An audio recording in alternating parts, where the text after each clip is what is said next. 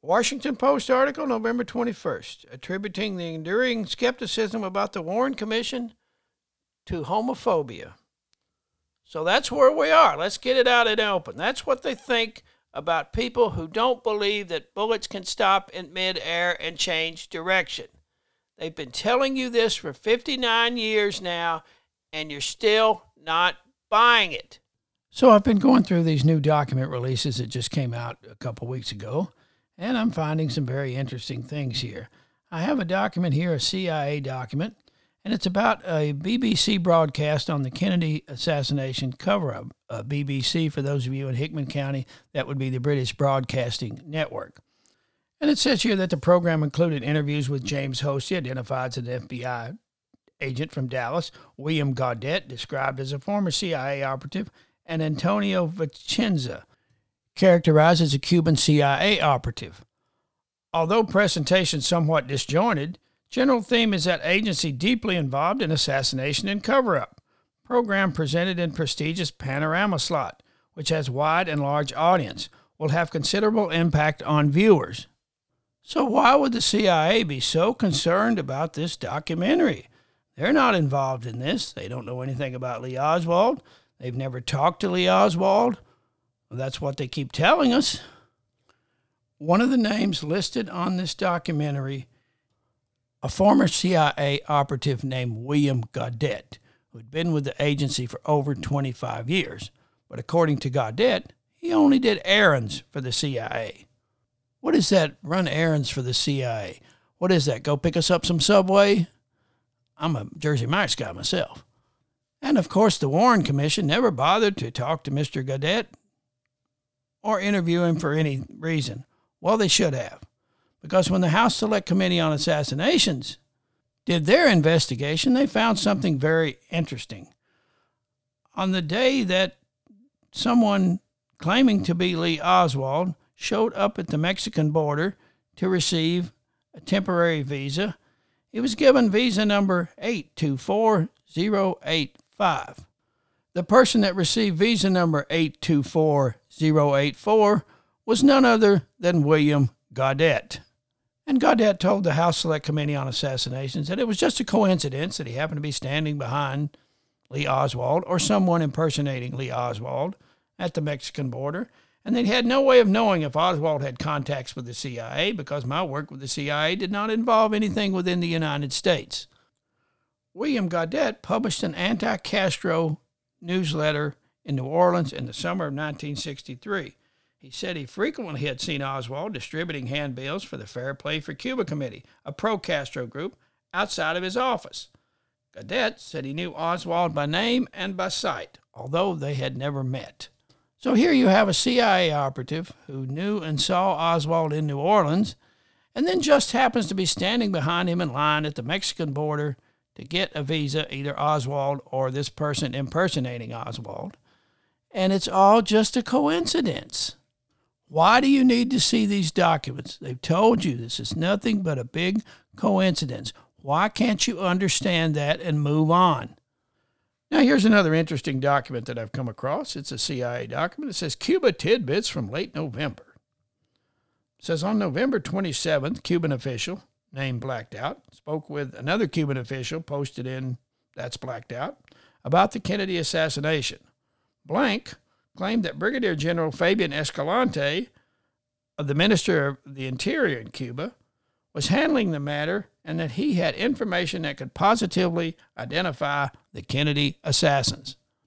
Just a little tidbit, nothing to be concerned about. Now, the next interesting document I found is from Richard Helms, Deputy Director of the CIA, to Jay Rankin, Lead Counsel of the Warren Commission. Reports on travel and activities of Lee Harvey Oswald. Now, Oswald leaves New Orleans on a ship bound for England. And he gets there on October the 9th, 1959. He arrived in Southampton from New Orleans. And he told UK immigration officials that he planned to return to the UK before heading to college in Switzerland. That would be the Albert Schweitzer College in Switzerland, not the one in Pinewood. But the next day, he gets on a flight to Helsinki.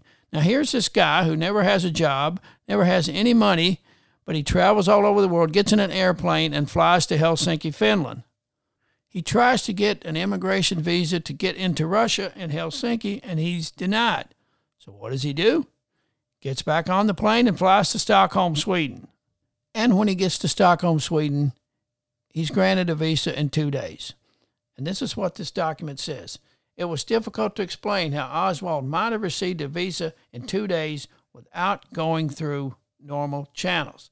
The only conclusion which can be drawn is that Oswald must have received his visa directly from the Soviet embassy in Stockholm, which is occasionally done in special cases. There is no record that exists that there was any request for a USSR visa processed through normal channels for Oswald at any time during 1959. But he gets one in 2 days. But he doesn't show up at the embassy in Moscow until October 31st, 1959. So where is he from the 10th or 11th of 12th of October to the end of October? Nobody seems to know. And it's during this time that I believe that he probably gave this information to the Russians about these U-2 flights. And by the time he got to the embassy to defect, he had already given them this information, which is why he was treated so well by the Russian government. Which leads me into the next document here, the CIA document from January 29th, 1964, from an M.D. Stevens, subject, the Lee Harvey Oswald case.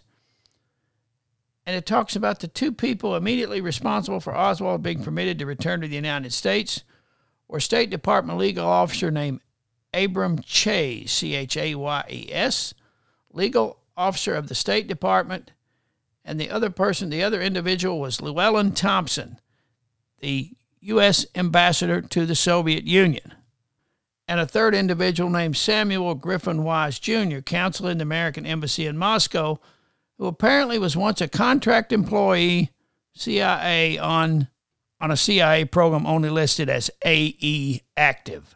So Lee Oswald's request to return to the United States after he supposedly defects goes all the way to the United States ambassador to Russia, this Llewellyn Thompson.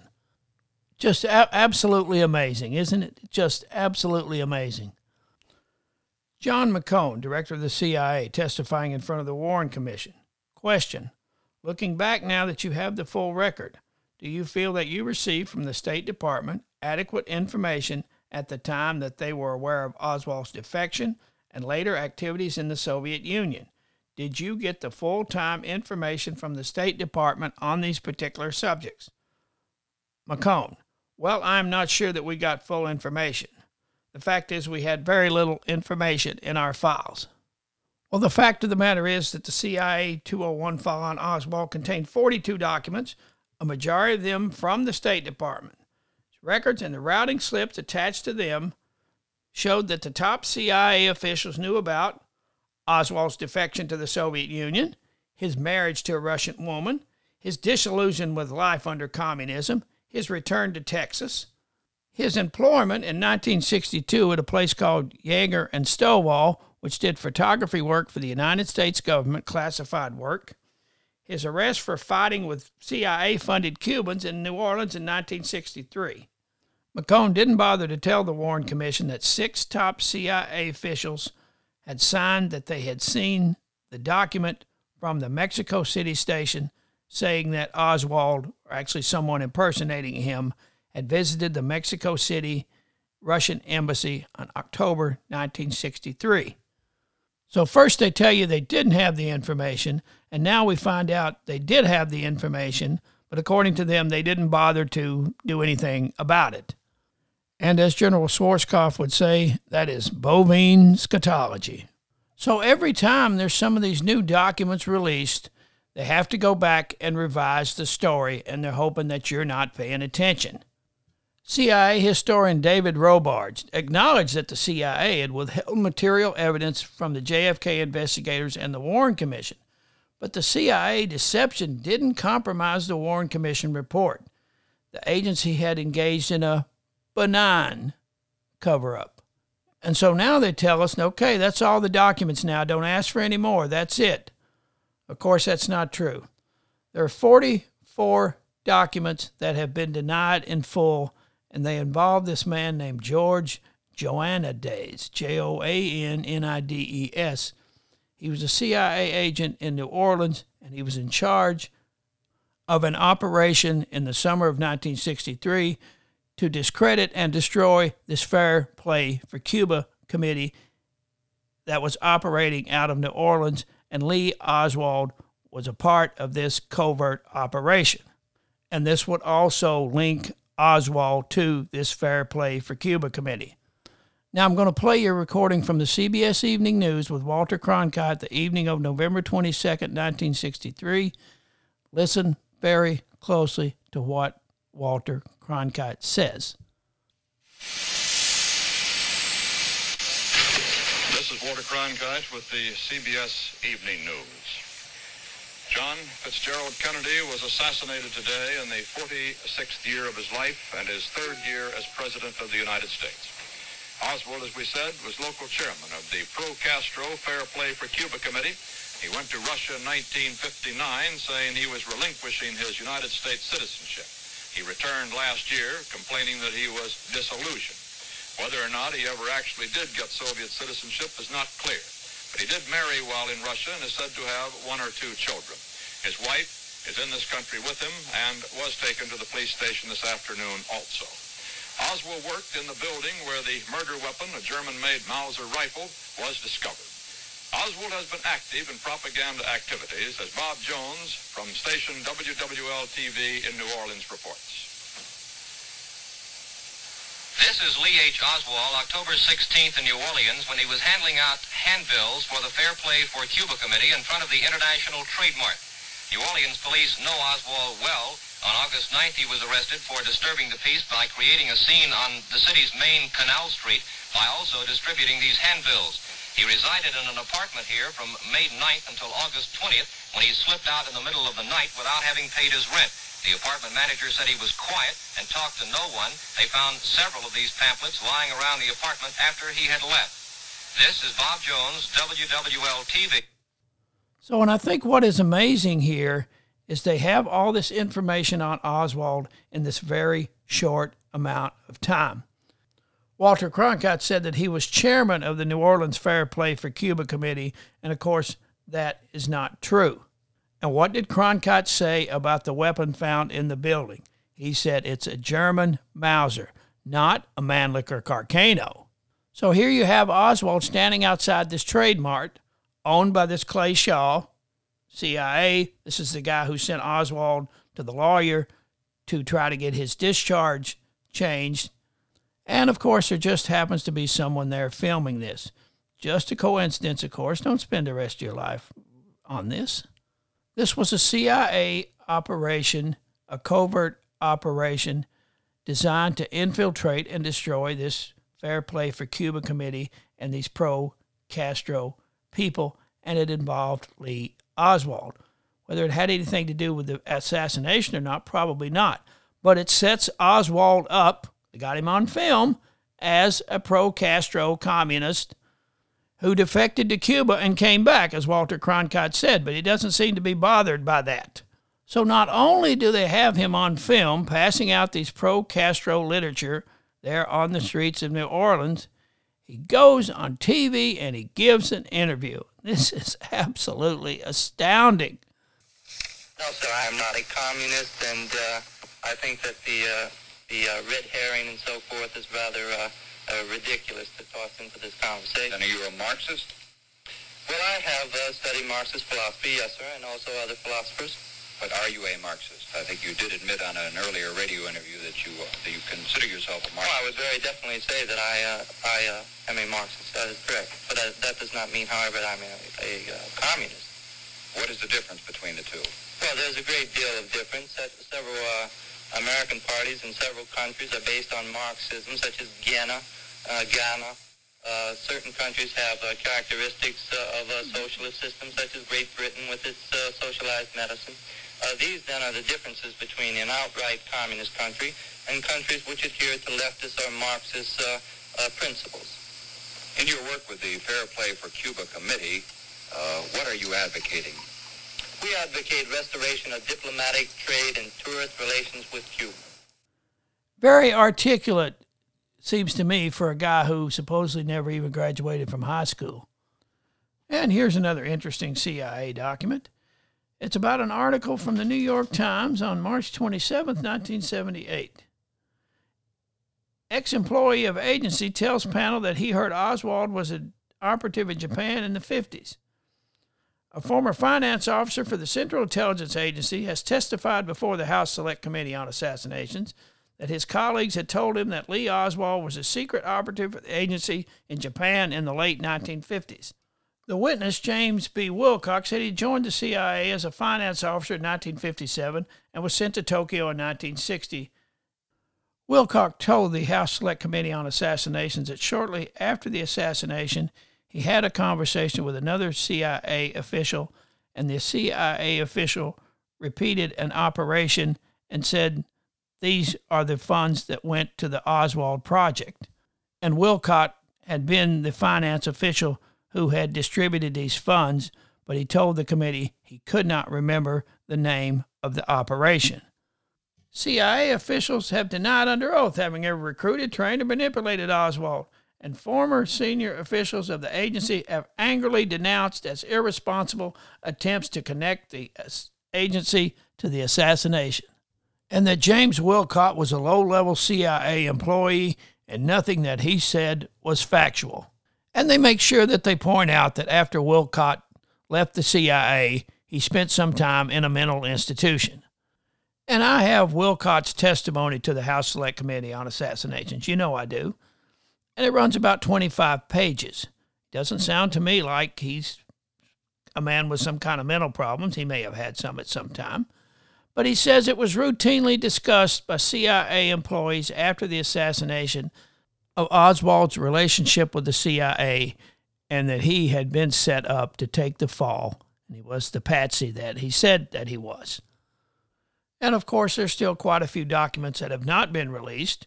One, in fact, is closed-door testimony of CIA officers responsible for surveilling Oswald in Mexico City. That has never been released. And then you have this FBI report on this professional assassin.